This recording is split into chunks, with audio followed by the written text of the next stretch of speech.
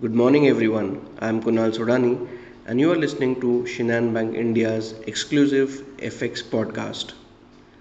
Well, US Fed raised its benchmark overnight interest rate by 50 basis point, which is the biggest increase in 22 years in a widely expected decision though. Powell said in a press conference following the Fed's policy statement that the US central bank is not actively considering a 75 basis point increase, but that additional 50 basis point jumps should be on the table for the next couple of meetings. The US central bank also said that its $9 trillion balance sheet would be allowed to decline by $47.5 billion per month in June, July, and August, and the reduction would increase to as much as $95 billion per month in September. If we talk about Fed funds futures, they are pricing in a chance of 50 basis point hike at the June meeting, 77% priced for 50 basis point and 23% still priced for 75 basis point hike. Overall, interest rate futures suggest a 94% probability of an effectively Fed funds rate of at least 2.75% by the end of the year.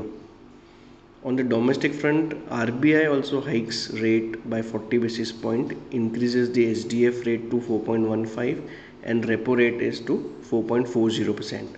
It also hiked the CRR by 50 basis point, which will immediately take off around INR 87,000 crores of liquidity and about 2 lakh crore due to multiplier effect in the next 5 to 6 months. After the Fed policy, the dollar index fell sharply towards 102.48 levels. 10-year US Treasury yields cooled off. Global equity markets saw a relief rally as well. Beijing shut scores of metro stations and bus routes and extended COVID-19 curbs on many public venues. If we talk about the Eurozone, European Commission President presented the sixth pack of Russian sanctions. She said the region would phase out the Russian supply of crude oil and refined products by the end of the year. Today we have Bank of England's monetary policy decision as well, where rate hike is expected.